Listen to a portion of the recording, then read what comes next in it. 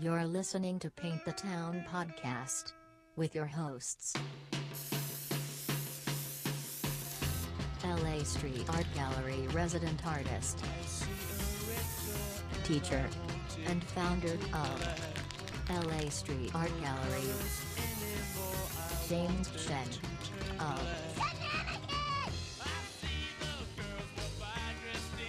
Thank you for tuning into the Paint the Town podcast. I'm James. I'm Teacher. And we're here today with Plastic Jesus. Hi, guys. Teach, you want to just go a little bit, talk about, when did you meet Plastic Jesus? Oh, Nick? man, I've known him for so long. I remember back when there was the street art blog called Merrill's in Fairfax, back before, Instagram and before people would put stuff on Before Facebook. LA Street Art Gallery. Greg Linton had the Merrill's in Fairfax blog going, is on the blogspot.com, way back in those times. And the first time I remember seeing a piece of Plastic Jesus's work was on the blog, and I believe it was the bomb. It was next to Chick-fil-A? yeah. Yeah. And I was like, I like this. No, This seriously, is when I cool. saw it, I was like, you know what, this is the next level shit right here. Yeah, exactly. I'm like, I hope I see more from this guy. You know what I mean? Like, this is not just a stencil or something like that, or a paster, wheat paster or something like that.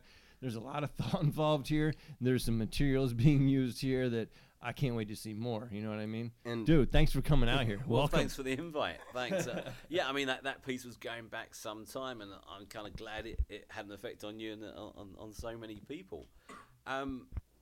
I have to say, when I first, I know we'll cover this later, when I first got into street art, I didn't know what to expect from people already out there doing it. I expected these kind of, early to mid-20s kind of hoodlums, this kind of real edgy attitude. Now, what was it that, because you've had several different things that you've done, but what was it that led you to decide to do your first street piece? Well, I'll tell you what it was. I was a photojournalist and news photographer for over 20 years. So I was already involved in visual imagery in a kind of creative sense. How far did you travel doing that? I've been to 45 countries. All over the world. Okay. Yeah, exactly. Okay, There's photojournalists that travel California and maybe, across states and stuff. Okay. Just to get a perspective here. Wow. Okay. So I'm sorry, go ahead. I was one of these guys that in the back of the car, in the trunk of the car, I'd have a kit bag with 3 or 4 days worth of clothing and my passport, and literally my cell phone would go off and say, "Where are you? Can you get to Heathrow Airport? We need you in, we need you in North Africa, or we need you in Botswana, or we need you in Slovakia, or we need you." Dude, that's like secret agent stuff right there. Well, some of it actually was because I used to really, I think enjoy is the right word, really enjoy doing investigation work, which quite often meant working undercover, which was like infiltrating drug smuggling gangs or people traffickers. Oh my God. Okay. Now, Yeah. that's not dangerous at all. Like, I mean, okay. Wow. This gives me too many questions to that. But I love it. This is the range of characters we had. In the last episode, we had, Risky, who grew up on the streets of Compton. And then now we have Plastic Jesus. Where did you grow up in England? I grew up about 20 miles north of London in an area called Hertfordshire. Who's been to a different type of war zone. Yeah. You know what I mean? So it's just amazing, I think. Difference is I kind of go there by choice. But believe me, that mentality still survives with me. I mean, did you ever get shot at? Yeah, I've had a gun pulled on me a couple of times. Oh. Okay. Okay. Gangster, okay. In fact, I must tell you, I was on an investigation in Belgium on people smuggling, and I was holed up in this van trying to get photos of people being smuggled onto these curtain-sided, trailers. Yeah.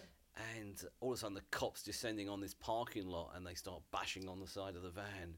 And I thought, oh shit, we're in trouble here. So first of all, I didn't open the side van door, and they're saying, come out, whatever it was in Belgium or whatever. Eventually, after 10 minutes, I thought, well, better open the door. So kind of opened the door, and the guy said, put your hands up. So I put my hands up, and the guy said, why didn't you come out? I said, I thought you were a gang. So these 2 cops that looked at each other said, we are a gang. the biggest gang The- you've ever met. the best defended gang you will ever meet. Totally, I wasn't going to argue. You know, it's one of those things where I thought, you know, if I ever have a gun pulled on me, I'm going to look the guy in the eyes, I'm going to stand there, I'm going to be completely unflinching. But when you get two guns in your face, your hands are up. They're high enough, they can go higher. You know, Oh, you yeah, fucking you- change, you know. Yeah. A whole different belief system, even, you Totally. know, a possible change of religion, even thoughts come through the mind. Oh, man. See, this is what I mean. I mean, you know, as much as I've seen your art, I mean, we're going to talk about a few pieces today. But, you know, just to have you here, long-form conversation, just sitting down telling us a story. I mean, you know, even of your photojournalism day. I mean, you know, when you started off in street art, you kind of took some pictures that recreated some Banksy pieces into pictures, right? I mean, I remember you doing a little bit of that. Yeah. Yeah, that's kind of how I got into it. I was here in LA. I came to LA in 2007 as a news Okay. photographer. And to be honest, I was probably the worst news photographer to come to LA because I don't give a fuck about celebrity at all. So I'm here and I love it.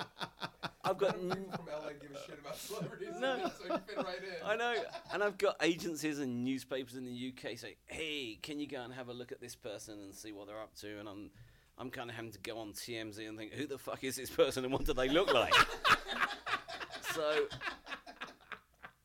I was becoming also as a news photographer.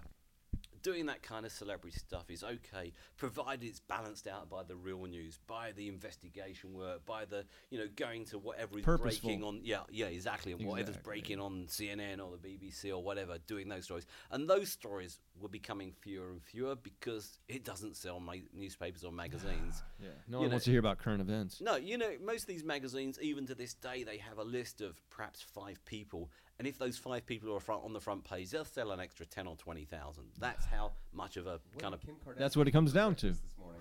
Yeah, well, and that's really Shit what like it's that, down to, yeah. yeah. So, to go back to your question, I was really looking for other ways to use my photography. So I started trying to shoot a creative portfolio. And I started with a picture of a friend of mine, this guy from CrossFit actually, and I got him in a hoodie with his low-key lighting, looking very sinister. And it was about the same time as some riots in London where, you know, it was just kicking off every night. And when I was shooting that, I thought, hey, you know what would look good is to recreate Banksy's flower thrower, but in a whole street full of these people throwing flowers. And that idea really kind of modified itself to just recreating that one shot of Banksy's flower thrower. And I did it, and I put it on social media, and I got such an amazing response to it. I then set about doing, I think, about another 10 initially. And each one I produced myself, I shot myself, and I really enjoyed the whole production process. I ended up doing about 20 in total. But the one thing about it that led me to street art was I was looking at Banksy's pieces. Some of them are very kind of simple single-color stencils. Yeah. But I was analysing them. If Banksy had seen a photograph or a scene on the street, what would that have been that led to this stencil? Right. Even down to where the light came from and where the shadow Oh, was. absolutely. And the position of the viewer is the viewer at waist height, head height, above, below. And I tried to recreate these photos using that kind of mindset. Hear that, guys? This is a photographer who puts a lot of thought into their pictures. They're not just snapping on their cell phone and No. putting it on no. Instagram and calling themselves a photographer. There's a whole process. There's a level of Well, difference sometimes. Believe me, you know, 1 degree or half a degree difference in shooting a photo can make a difference between a really impactful shot or a mediocre shot. And I kind of Absolutely. learned that. When I was on assignment as a news photographer, I might be somewhere for several days, even several weeks, and I have one photo to convey that story, to convey the story, the human cost, the history, the politics. So you become very acutely tuned to what You're you're like an looking- illustrator, basically. Yeah, exactly. And I suppose before you even go to an assignment, you know the perfect picture that you want. Sure. You have this idea that if it's a riot, you perhaps want a pretty young girl with a firebomb in her hand throwing it at cops at the other end of the this kind of stuff. You already know what that perfect picture will be. So you're almost kind of waiting for it to happen. Yeah. In fact, I've been to situations where I've been to there've been civil unrest and riots and things like that, and you've seen people perhaps, you know, picking up something and setting fire to it, and you kind of think to yourself, oh, please don't do that, because I'm going to have to photograph you doing it, and your picture's going to be all over the paper tomorrow. And sure enough, they do it, you know. You know, let's go back and. You know, people don't care these days about privacy anymore. I mean, you know, take my picture. I'm doing something illegal. It's all good. I mean, but let's go back and talk about. I really want to talk about Banksy for a second, because Teach and I were kind of just saying that nowadays his popularity isn't as high, because I guess street art, the novelty, new aspect, since Exit Through the Gift Shop, which inspired many of us, you know, it was released in 2011 or something like that. It's 2000. Was that any influence to you, or when, like, getting back to when you did your first piece on the street? What was your first piece on the street? My first piece on the street, I think, was a smaller missile installation that you mentioned earlier. But I think my first stencil piece was Lance Armstrong connected up to an IV drip. Oh. I love that. I love that. But that piece was quite simple. In fact, I look at it now and it's hugely oversimplistic in terms of the detail on the stencil. But I've since, with teachers' help, it conveyed perfectly. Well, that's the message. Yeah. With all of my work, whether it's stencil or installation, because I'm doing a majority of what I do illegally, I try and kind of condense it down into the least detail possible that still conveys the story. You know, when I first came to LA, I was driving around before I even ventured into street art at all. And I'd be driving around, I'd see all this art all over the place, including probably some of Teachers.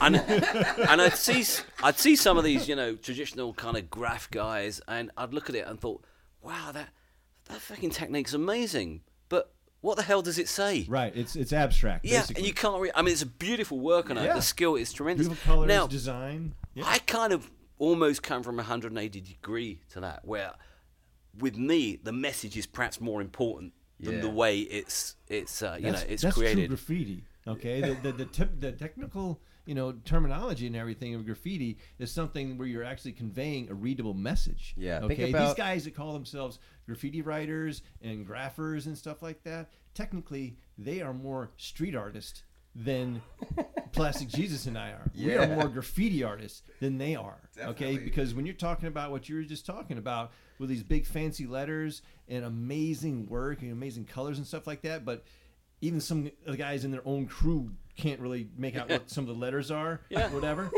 That's abstract, okay? Yeah. And if it's on the street and it's abstract, that's street art. Okay, Yeah. that's not graffiti. Yeah. Okay. You know, one time I saw this, you know, the letters, right? You know, somebody posted up their tag, and I was taking a little while to transcribe it. And, you know, sometimes these things, you got to really, really look at it to figure out. And then, you know, after a little while, I noticed, it says fart nugget. I said, that was like... Hey, dude, that's profound. Yeah. Okay, so... What is he wanting to convey? This fart nugget man. So I'm just saying that we always got to remember that, you know, before hip hop, graffiti was a form of protest. You know, talk about that anarchy symbol, the circle with the A right there. That is international sign of graffiti anarchy, man. And, you know, if you see a country with some shit going down, you'll probably see that going down. You're quite right. It's always been a way of people on the street to convey their thoughts. Now, for me, or territory. Or territory. I remember as a young child driving around London, North London, around Camden, which is a really cool area, great music scene and art and so on. Oh, okay, so you know well. There was just outside Camden, there was a big wall, and it said on it, somebody had written, I think with a paintbrush or even a paint roller, and we're talking kind of late 70s here. Late 70s. Yeah, and somebody had written, George Davis is innocent. Now, I didn't know. I'm going to Google who George Davis Dude. is immediately. Dude. Well, someone just committed a crime to try to prove his innocence, though. Well, that's kind of... I didn't have a clue who George Davis was. Now, in fact, it turns out he robbed a bank or something and went to jail for it. But to me, that was the first piece of kind of propaganda type of art, I suppose you'd call it, that I'd ever seen. And it's all over the internet now. I'll pull it up right here for you. Yeah. I'm sorry. It's just so ironic. I just love it. Well, I think the thing about it. Innocent. I'm gonna risk my rights doing an illegal thing just so I can tell you this guy's innocent.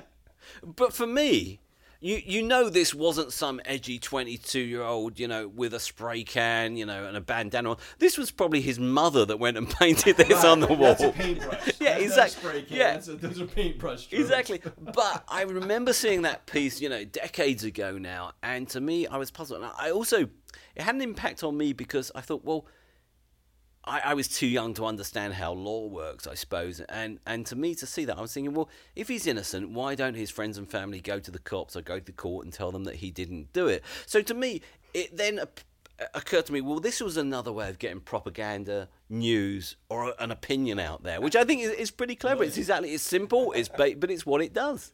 Activism. I know that's a major theme inside your art. I mean, again, we're talking about the missile that this was during the Chick-fil-A time where, Chick-fil-A, if you don't know, they're a very they make great chicken sandwiches, but they're a very conservative company that, has a little bit issues with the homosexuality, basically. So, I mean, one day I remember I was driving around or walking around in Hollywood and I was like, holy crap, there's a missile here that's kind of rainbow color or something.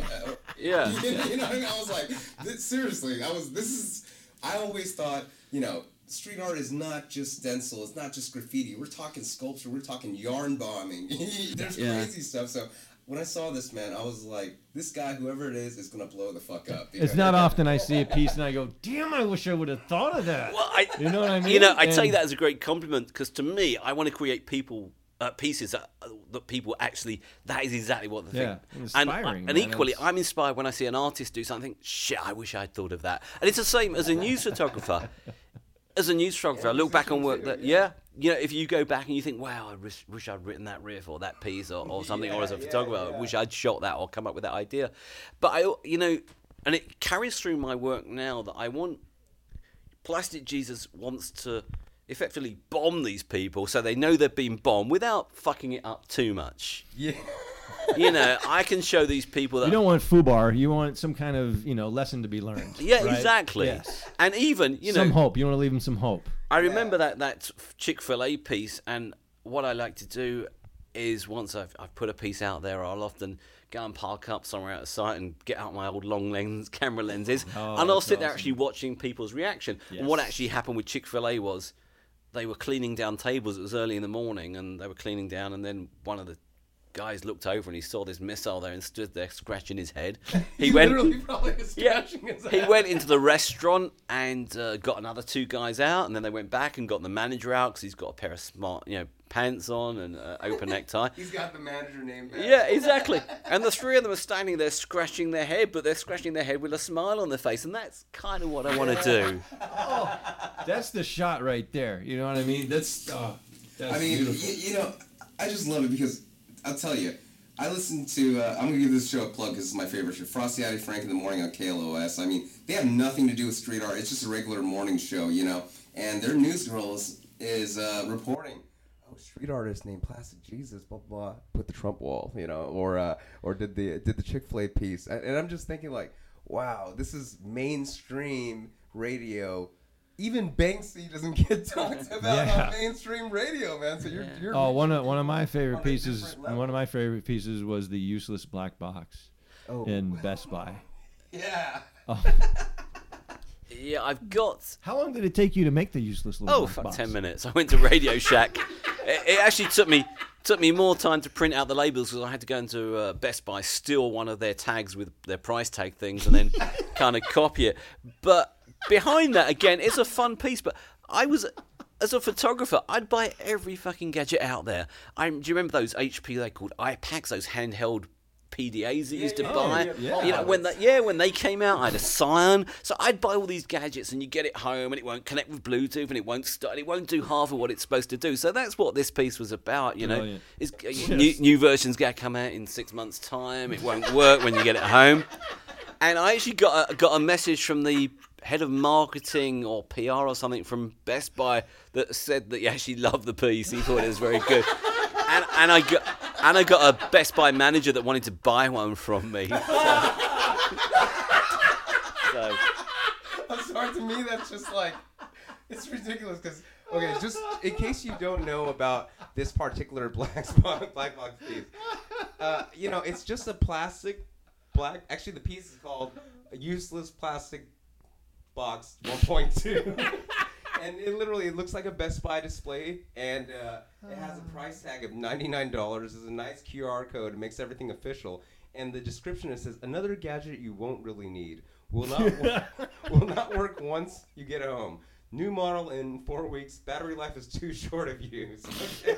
So teachers obviously enjoying it so much.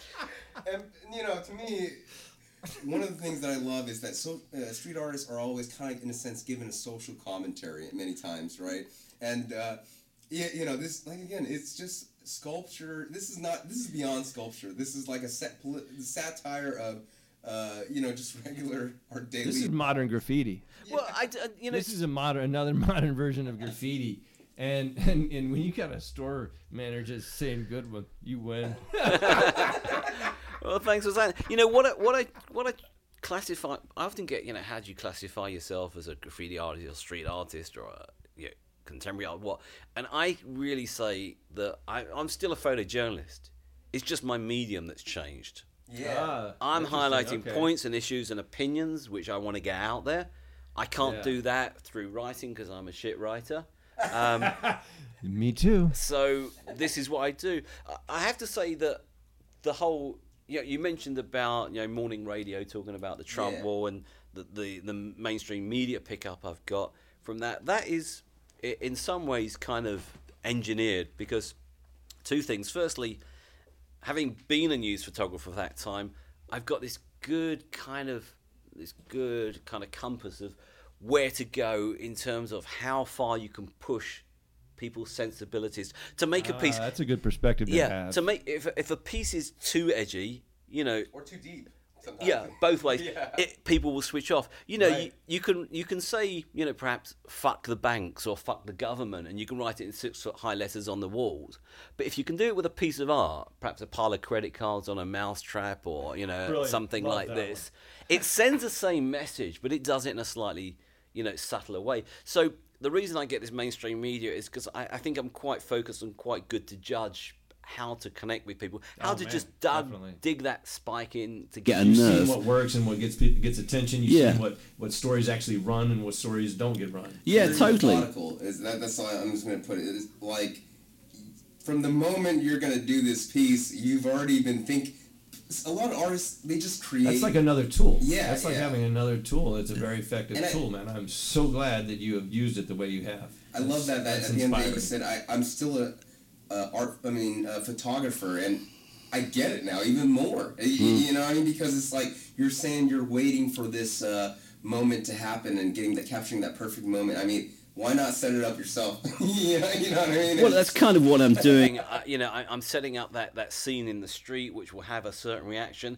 I mean, it's not it's not an accident that when I do 8 foot long lines of cocaine with $100 bill coming out. That's my favorite piece just because it's so edgy. Yeah, but it's not an accident that the top of that $100 bill sticking out is 4.5 foot high. It's that high so everybody can walk up to it and stick it up their nose to do a selfie. Exactly.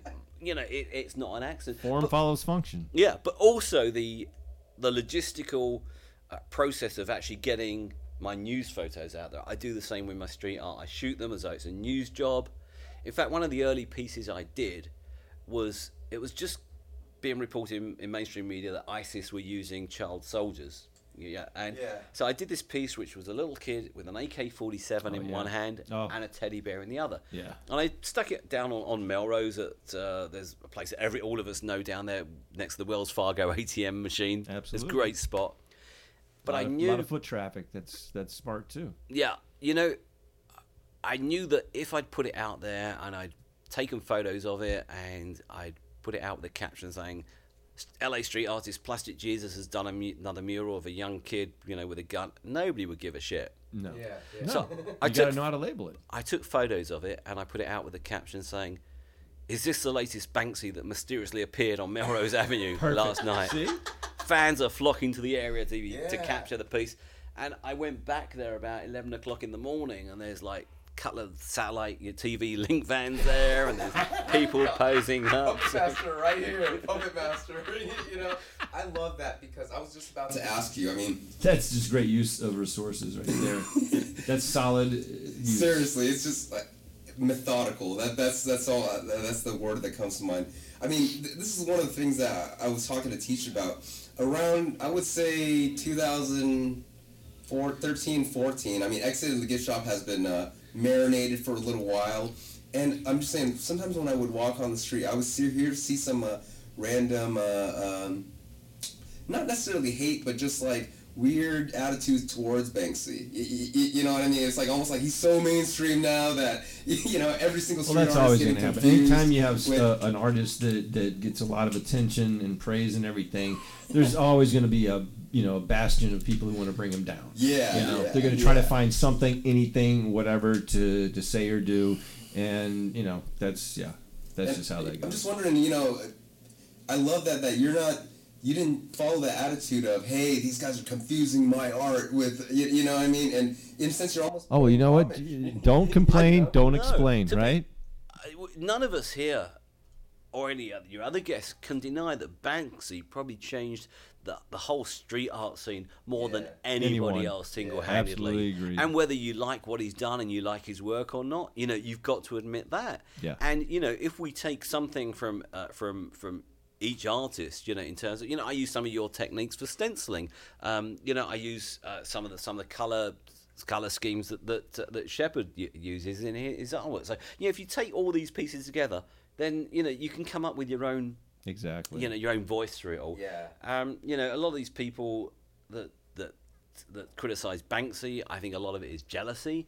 Yeah. Absolutely. He still is the genius. I Absolutely. challenge anybody to find any one Banksy piece that doesn't get over a message succinctly, poignantly, and in such a way, Very simply, like Teacher too. said earlier. You see a Banksy piece, and fuck, I wish I'd thought of that. exactly. But I also love what he did with Dismaland. You know what I mean? Oh, He yeah. doesn't just Forgot do about that. things Let's by talk about himself. that. Yeah. You know what I mean? He brought together 50 of the top artists in the world to make an amazing show. Totally. And Who else would have Just done want to give a that? shout out to some of the artists in that show. I mean, Angus, John Doe, some of these like Damien local- Hirst. Yeah, some Yeah. of these local guys that are from Bristol, and I just thought, hey man, here's a guy that's showing us his hometown too, because I had never heard of Bristol. I mean, before this whole street art movement, and for it to become kind of like, hey, this is where Banksy's from. It's like, Snoop Dogg from Long Beach, basically, right? It's putting it on the map, in a sense, for international people. So I just think it's great that we're not hating on him. I mean, in terms, it's like he's inspiring and touch all these street artists' lives. And I just haven't heard. I've seen it on the streets, like I said, random people who are criticized. Oh, you look too much like Black Lorette, or something like that, or King Robo is the shit, or something. You know what I mean? You'll hear that, but at the end of the day, those are like the art hipsters, and you know what? If they know that much, they know how awesome Banksy is too. Yeah, they know. If you know him, then and you're arguing about him, then guess what? You know him. Yeah, Yeah. he's doing something right. Yeah, totally. Now, did you say something about you've done some stuff with music? Yeah, in fact, that's how I got into photography. I started playing music from an early age. I was pretty musical at school, and then I got into electronic keyboards, and I okay. built a couple of synthesizers, and I'd like. I'm sorry, what? You built? Yeah. Yeah, I mean, okay. We gotta take a step Okay, back see, now real it's quick. all coming together, okay?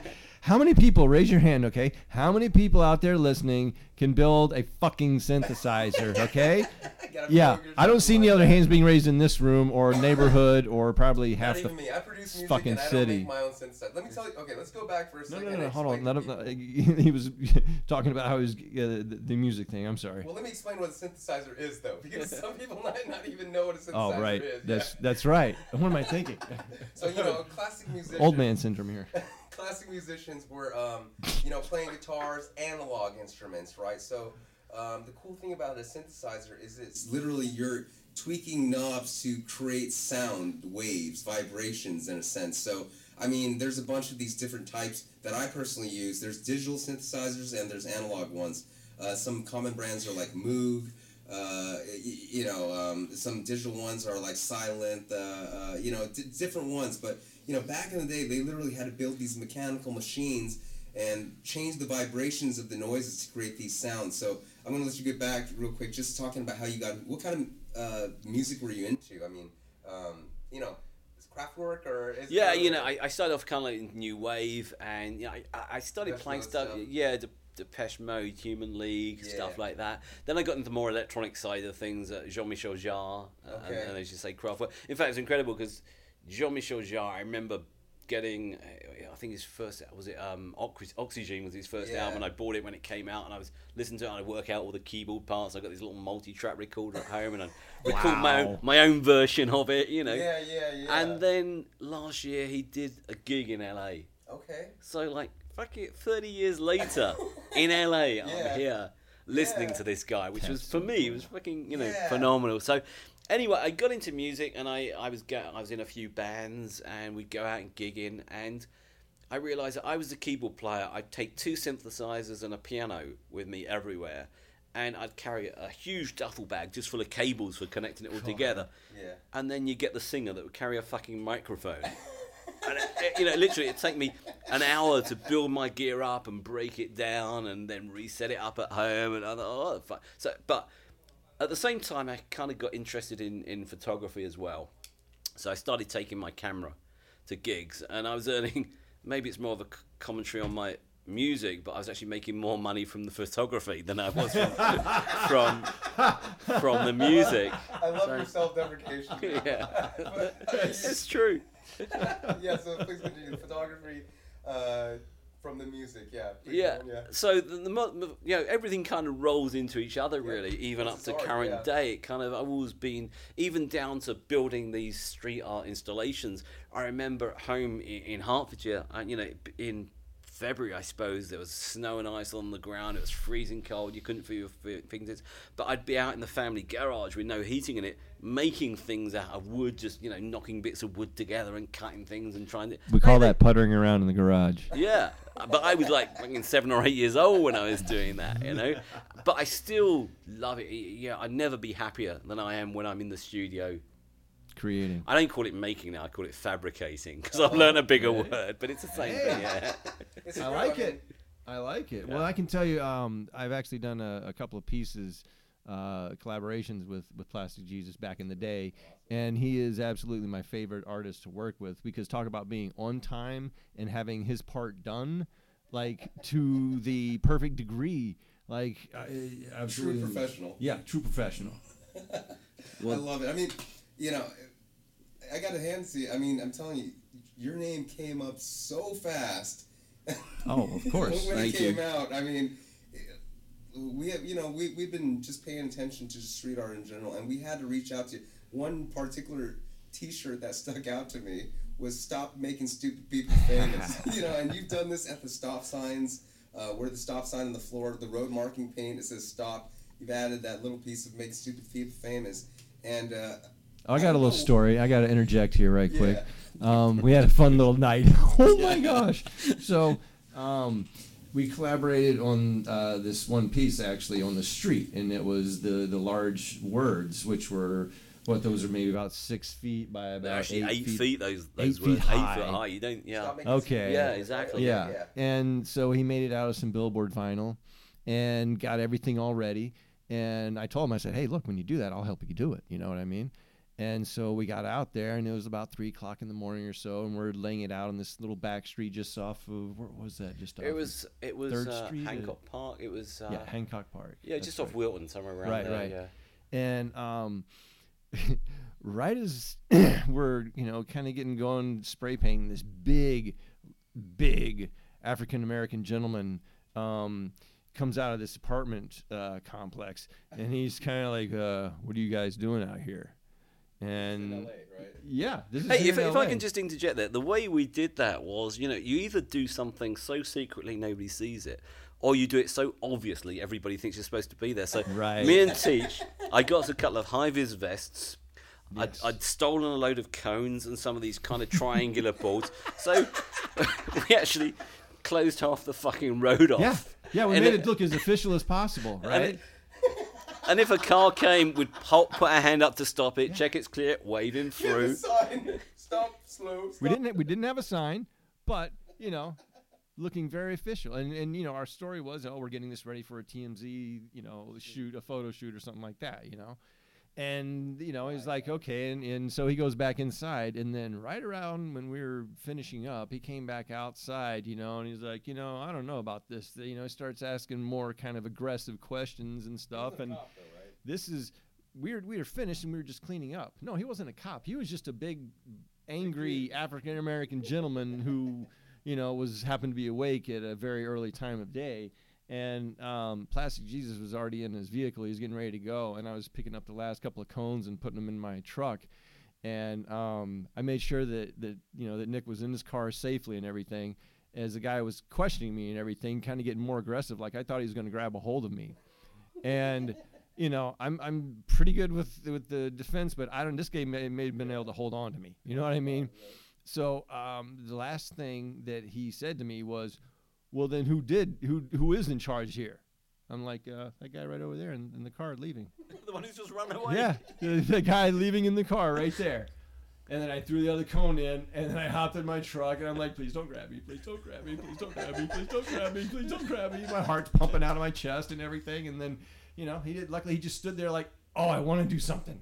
He wanted to grab a hold of me so bad. I mean, whoa, but what was his beef? Well, we've just written "Stop Making Stupid People Famous" effectively in his front yard. Basically, yeah. If he walks out of his apartment and looking down onto the street, this is what he sees. He's like, I'm stupid and I'm not famous. Could be. Sorry, He's guys. like, are they talking to me? I'm trying to get famous. I'm not stupid, am I? They talking to me? One of my boys done punked me. Man, I'm gonna call all my boys. Man, did you have this guy do this in front of me, man? I'm not stupid. I'm trying to get famous out here. He thought he was Quit somebody. fucking with me. Totally. That's probably why he was upset. He took it personally. But, I mean, okay, so seriously, I want to talk about the news lately. We've been talking about this current events spot that we want to do. I mean, before we get into that... As artists and musicians, you're supposed to interpret the current events Totally. and give your impression on them. So right now, of course, which is just the most ridiculous thing in the world is what's going on at the border. Yeah. And putting kids in cages. I mean, to be honest, I didn't really want to believe it until you see the cell phone footage, and then you're just like, yeah, I guess they're doing that. I guess land of the free. It's just incredible, and as teacher said, as artists in whatever genre you're in, you've got left brain, right brain. I think as artists, our left brain is kind of dominant. Yeah. And I think with art, that's a good thing because that drives you on an unconscious level to create art that says something. We're not looking at it on an analytical basis, statistical basis. We're looking on an emotional basis, which I think is why we do what we do, to try and Absolutely. convey that opinion, that emotion to people. And what's gone on the last few days with these children in cages is just horrendous and kind of unbelievable. I've had daily messages on social media or email from people saying, "Hey, you're an artist. What are you doing about this?" But yeah, it's difficult because you've got to do something that can't belittle the situation, but also you can't do something that's so graphic that people who perhaps relatives turn them off, and perhaps more importantly, people who are in internment camps or concentration camps feel that it is distasteful and disrespectful to them. Exactly. So you've got to find that middle way, which gets me round to what I'm working on today. Awesome. I think says what I want to say, but without being graphic and disrespectful. Well, you know what? Here's the thing. One of the things that I want to try to do is not just get bias opinions and messages out there when it comes to things like this, to avoid turning those people, who listening who may not have a decision on what they want to know or believe at this point. But when it comes to something like this is like the most grotesque thing that I've ever heard of in my life. Yeah. And this is something I don't mind, saying that I don't care, unbiased, biased, whatever. I don't care what party you are, whatever. This is... those kids, I mean, they're not supposed to be here. It's just a complete... But They're infesting us. But what concerns me on a larger scale is the misinformation that Oh, yeah. immigrants are the problem. Oh yeah, I exactly. mean, it's fucking it's ridiculous. You look at the statistics. You look at people killed by illegal immigrants in this country or immigrants, and you look at the number of people killed each year by blonde-haired American. And there's just no comparison. But And you know people what? are buying into this rhetoric. Ask yourself that same question if we had like the same kind of gun situation as they have in Australia and other countries where there's like very little, if any, gun violence at all. Yeah. And then let's see what kind of problem you have with the immigrants. Okay, I mean, guys, I think take away a lot of the dangers, and it's safer for everybody no matter what. Yeah, I mean, I think at the end of the day, we spend so much time being on this one team. I'm Team Trump, or I'm Team Obama, or I'm Team. Yeah, no, I'm done with that. Yeah, and I want to check instead of just looking at Fox News or just looking at CNN or MSNBC or whatever. I also look at BBC, BBC.com. The German. My wife is German, so she tells me what the German websites are saying and everything, and it's just been really, really bad what they're saying about Trump and the administration. So you think like all you people out there that are still trying to support Trump and everything, and you see what you see from our media and everything, well, that's not the way we're actually coming off to other countries and the rest of the world. Okay. You may think you're coming off a certain way, but if you really want to find out how you're coming off, you check these other media outlets. Okay. Get out of your own echo chamber. I would suggest that there's a very, very good article written by Neil Strauss, a guy who wrote the book The Game. And he wrote a piece for Rolling Stone about 18 months ago. I think it's November 2016. I think you can Google it, Neil Strauss, Rolling Stone. I think it was entitled Why We're Living in an Age of Fear. And it looked at political propaganda and political campaigns and the rhetoric, the language and how they were actually building up their support. And they're not building up support through actual fear. They're building up support through anxiety. Anxiety is very much an unconscious reaction. And they've found through research that people suffering from anxiety tend to go more right-wing in their political beliefs. Interesting. And as they go more right-wing, they feel more anxiety. So they go for it's a self antagonizing themselves. Read this piece. It gives you a greater understanding. That makes so much sense. This is why Trump and co are out there saying, we're all going to be murdered and raped by immigrants, and that you're going to lose your job. The statistics don't prove it, but they're building up this anxiety. And this article is really good. It really kind of explains why they're doing it. Whether they're doing it consciously or unconsciously, I don't know, but it's done very well. Yeah, I just want to read a quote from the article that we're talking about. All these emotions, especially fear, whip people into a state of alarm, and they become angry and almost evangelical about what they believe. It's like a disease infecting millions of people around the country, and I don't know. That causes divisiveness right there. You know what I mean? When you get people emotional, and that worked up, little things get blown out of proportion. Yeah. And it's happened. This illegal immigrant who'd been deported a number of times, and I think went back to San Francisco, found a gun, allegedly wrapped in a T-shirt, shot somebody. I think on the pier up in San Francisco. Right. An absolutely horrific crime. The guy should not have been here, no question about that. But Trump was using this time and time again, regardless, and ignoring the multiple mass shootings by Americans in schools, in churches, in shopping malls. One small example, and he's just using it to no ends. Yeah. I mean, let's go back. I want to talk about this one piece. Stop making stupid people famous, because I got to tell you. Yes, we're talking about Trump. I don't think the timing wasn't premeditated or anything. Here's the main thing. I mean, when I saw that picture of Kim Kardashian and Trump in the White House, and we're going to pardon this black lady and talk about prison reform. I know there was a recent piece that you put up that said Kim Kardashian parking only or something like that, right? Yeah. And I was just like, I put it up on LA Share Gallery. I shared it and I said, let's talk prison reform. You know what I mean? Because I was kind of just like, is that a wax statue of Trump and Kim Kardashian right there? People were commenting, let's go back 2 years and and put it's something. It's like something out of Saturday Night Live. Kim Kardashian in the White House next to President Trump talking prison reform. I mean, you couldn't make that up. If Saturday Night Live did a sketch, it would be so unbelievable. Yeah, this is just shit. I'm switching this off. This But- is too far. This is too far. That is a sketch. Seriously. No one's even gonna think this is possible. No, But no, no. let me just give you some background about Stop Making Stupid People Famous. I first came up with that, I think it was 2008. I'd been in the US about a year, and there was a piece in Huffington Post about how mainstream media was becoming reality show media. How things like New York Times and LA Times and even Wall Street Journal were covering reality TV shows. And I commented on the piece, if we want better quality media, we should stop making stupid people famous. So it wasn't actually a criticism of Kim Kardashian or Kanye or anybody else. It was more of a criticism of us. Yes, We are the consumer. We are buying the tabloids, watching the TV shows, logging onto the websites. So it's a criticism of us. We are creating that environment. So that's what it was telling. Yeah.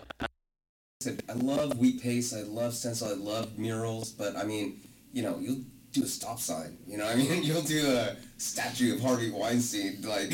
Oh man, that was awesome. It's just like next level stuff, man. I mean, Thank you. For those of you who don't know, Plastic Jesus always every year for the past how many years now? It's 4 or 5 years, I think. 4 or 5 years Yeah. now, has done his own version of the Oscar statue, and this past year was just awesome as always. A full 3-dimensional life-size image of Harvey Weinstein sitting on a couch. Oh my gosh, and then again, another one of those when casting couch actually. Just I spoke to him briefly before before it went out, and he told me about it, and there was a moment I was like, "Ugh!" that moment, it was like, God damn it. Oh, okay, yeah, no, it's a great one, Nick. It's a great one. and we're talking about.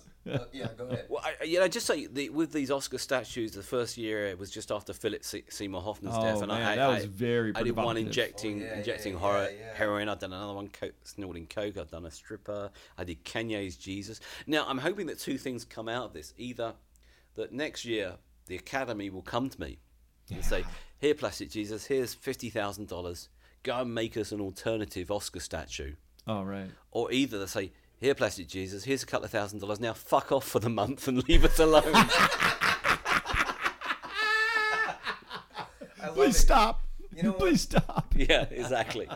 It's so methodical the way you put it, and the locations you put it. We were just talking about. I mean, again, I want to go back because we talked about these statues. Oh, there was one time when it was actually the Philip Seymour Hoffman statue that a lady was trying to actually take it, right? Yeah, that did happen. I put it out on the Thursday, and it's the first one I did actually, so I didn't want to just leave it there and wander off. So I was parked in a parking lot just opposite watching it, and come around midday, this Land Rover, nice Land Rover Discovery, turned up, and this very well-dressed woman got out, walked up to it, and I thought, she doesn't look like a street art fan. And I didn't recognise her as being a gallery owner, so I thought, this is a bit strange. I'm going to sit back and see what she does. So she was there for a couple of minutes. She then reached around the back, and on the back was this kind of thumbscrew type thing to release the leg from the base. So I can see she's trying to undo it. So I jumped out of my car. Oh, man. I crossed the street, and while I'm crossing the street, I picked up my phone and I took a picture of her just playing with the thing. And I said to her, "Excuse me, I represent this artist. Can I ask you what you're doing?" She said, "I work for the city and we're removing it. We don't want it here." Oh yeah, right. You work for the city. So, and I'm thinking, if the city want it removed, they'd send a couple of guys with high-vis vests in a truck just to throw it in the back. They wouldn't send somebody in a Land Rover Yeah. Discovery with a hair done and a makeup done, etc. So I said, "Well, you're not stealing it." So she said, "Well, should we phone them?" I said, "You can phone who the fuck you like. You're not taking it." So with that, I walked up to it, unscrewed it. It was a fiberglass model, so it's light. Yeah. Picked up the base, crossed the street, put it in the back of the van, drove off. And I thought, I couldn't work out who this woman was. Yeah.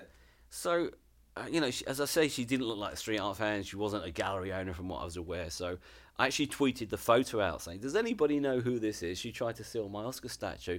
And it's actually the next day I got a message back saying, "Yeah, she works at the Academy Awards press office." So they tried to remove the thing. For the city.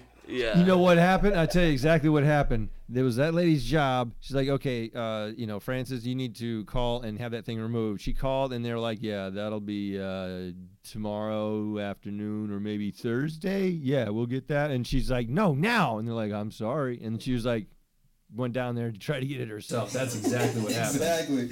One of the things, okay, I mean, you have these great statues and different forms of medium. I want to talk about a little bit about just your spray paint work, too. I mean, one of the pieces that really touched me is your Robin Williams piece. I mean, we've been talking about mental health Oh, man, and that was a great one. suicide just with a lot of our guests, just because Anthony Bourdain, Avicii, Chris Cornell, the list goes on. Sure. And The image Jason is talking about of the Plastic Jesus did is of Robin Williams, and he has one of these masks that has a smile on it, and it's basically he's pulling the mask away, and you actually see Robin's face with a melancholy look on it, which I don't know if a lot of people don't know that he struggled with a lot of things. One of them depression as well as the dementia. And Yeah. I and forget. what was this piece? Well, I think I put it on around the corner on Melrose, around the corner on Starbucks. I think is it Genesee or Spalding or something? I'm not sure, but I think that's quite a well-known kind of drama masterpiece. I think it's called Tragedy and Comedy or something like that. Right. So you've That's got these drawing a two, blank on that. two Thank you. masks, Yes. and the idea was that the tragedy was in Robin Williams' own face, and the comedy mask was this mask that he could mask Yeah. his depression with, because I think it kind of, if you think back to the time and you think back to that time before, I think a lot of people could have seen that in Robin Williams. I think a lot of people that go out their way to entertain, particularly comedians. Yeah, often you go to a comedy show and this guy that's just been on stage for 40 minutes making everybody piss themselves with laughing. At the end of the night, he'll be at the bar drinking a whiskey, drowning his sorrows, almost suicidal. Yeah. I think a lot of Absolutely. people pick up comedy as this mask for their own depression, their own, their Maybe own. almost like therapy for themselves. Yeah, totally. I mean, a lot of those guys go on stage and kind of just things that they wouldn't tell their friends, they tell complete strangers. Yeah. You know what I mean? Absolutely. Yeah, Yeah. it's a brave form of performance art. That's all. And I want to just talk about Robin Williams just because the fact that somebody that you imagine in your head that's so happy, that makes so many people laugh. I mean, off themselves. I mean, even for myself, I was having these fleeting thoughts of, man, It's not. It sucks even at that level. Yeah, Well, I don't think the level changes, because I think the same people that drive people, whether you're Avicii, you're Robin Williams, you're Anthony Bourdain, or you're Kate Spade, something is driving you to be more. Yeah. To be something greater than you are. You are not the person that's going to be happy sitting there doing a desk job for the city or the government or the tax office. You want to be more. Yeah. And I think even when you're at the status of these people with perhaps millions in the bank, beautiful homes, this enviable lifestyle, you still have this part of you that wants to be more on some level. And I think that's what drives these people to, not drives them to depression perhaps, but it constitutes, or certainly adds to that whole mix. I think it's quite common, I think. Well, all the great artists have had all kinds of struggles, and that's where some of the greatest artwork comes from. But when it comes to what we've been dealing with lately, I think it's important that some of the stigma that goes with the struggles that these people are dealing with is done away with, because I think that's one of the reasons that they possibly went down the way they went down. People see in the past mental depression or mental problems as being a weakness. And so there's some stigma attached to it, and so that's why people like Anthony Bourdain didn't let a lot of people know what he was going through. And you can't face this stuff alone. You know what I mean? There's all different degrees of it and everything, and everyone needs to figure out the best way to deal with it. But when it comes to things like this, it's difficult. It's tough stuff. Yeah, I've been quite vocal about it because, I think in some level we're all affected by it. Certainly as artists, we're all affected by it. And, 3 years ago, I went through probably the worst 3 months of my life, suffering from depression and anxiety. It was triggered by something very minor. I'll tell you what it was triggered by. It was getting triggered by, I got dumped by a gallery that weren't selling my fucking work anyway. I was selling lots of work, and they just weren't selling. But just this email from them just got me in this kind of psychological spiral. Yeah. And the thing that kind of got through it for me was opening up to what actually was first a friend opening up to me about their depression, and I then opened up to them. And although they say I'll talk about it, it might not help you, but that in turn might help somebody else, because they can then feel that they can open up to somebody about it.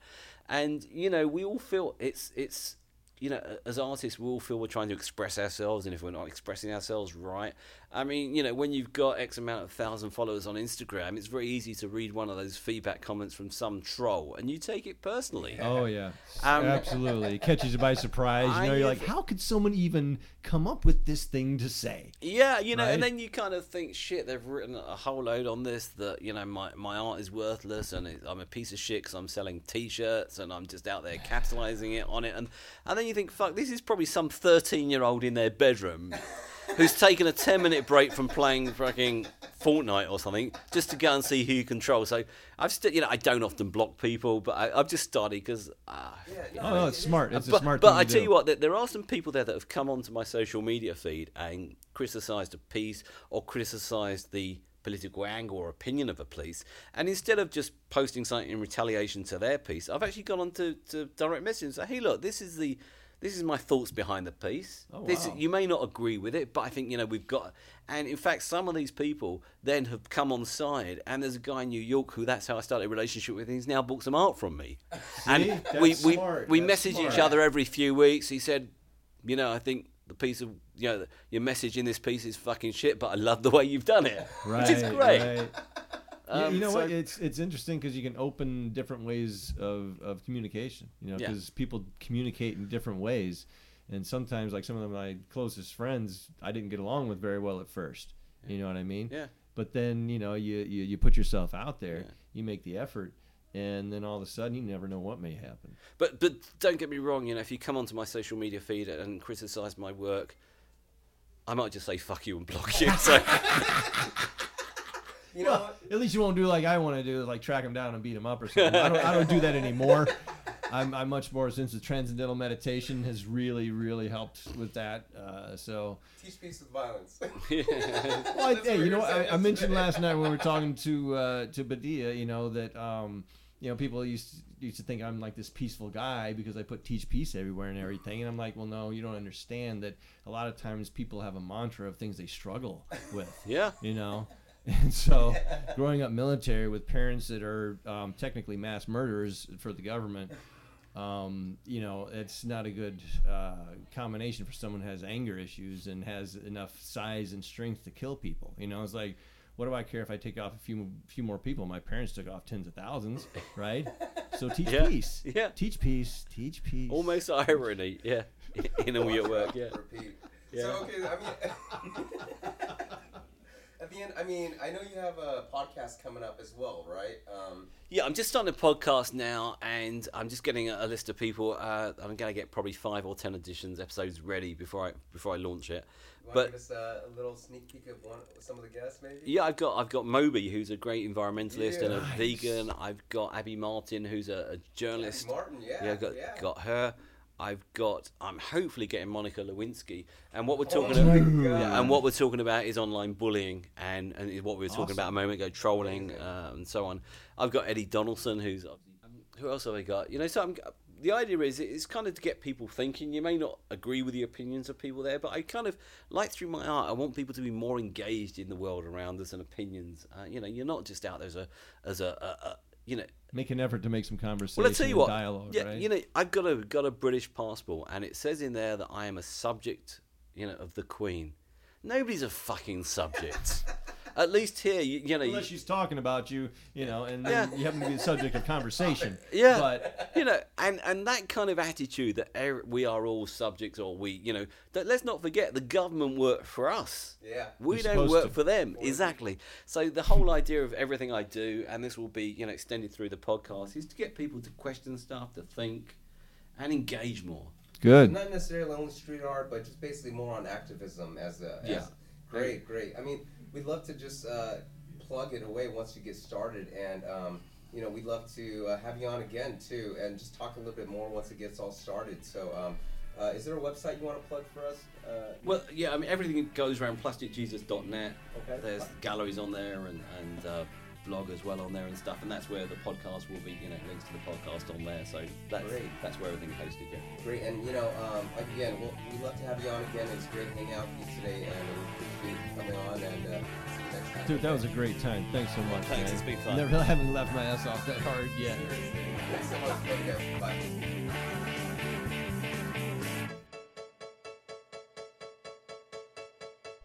And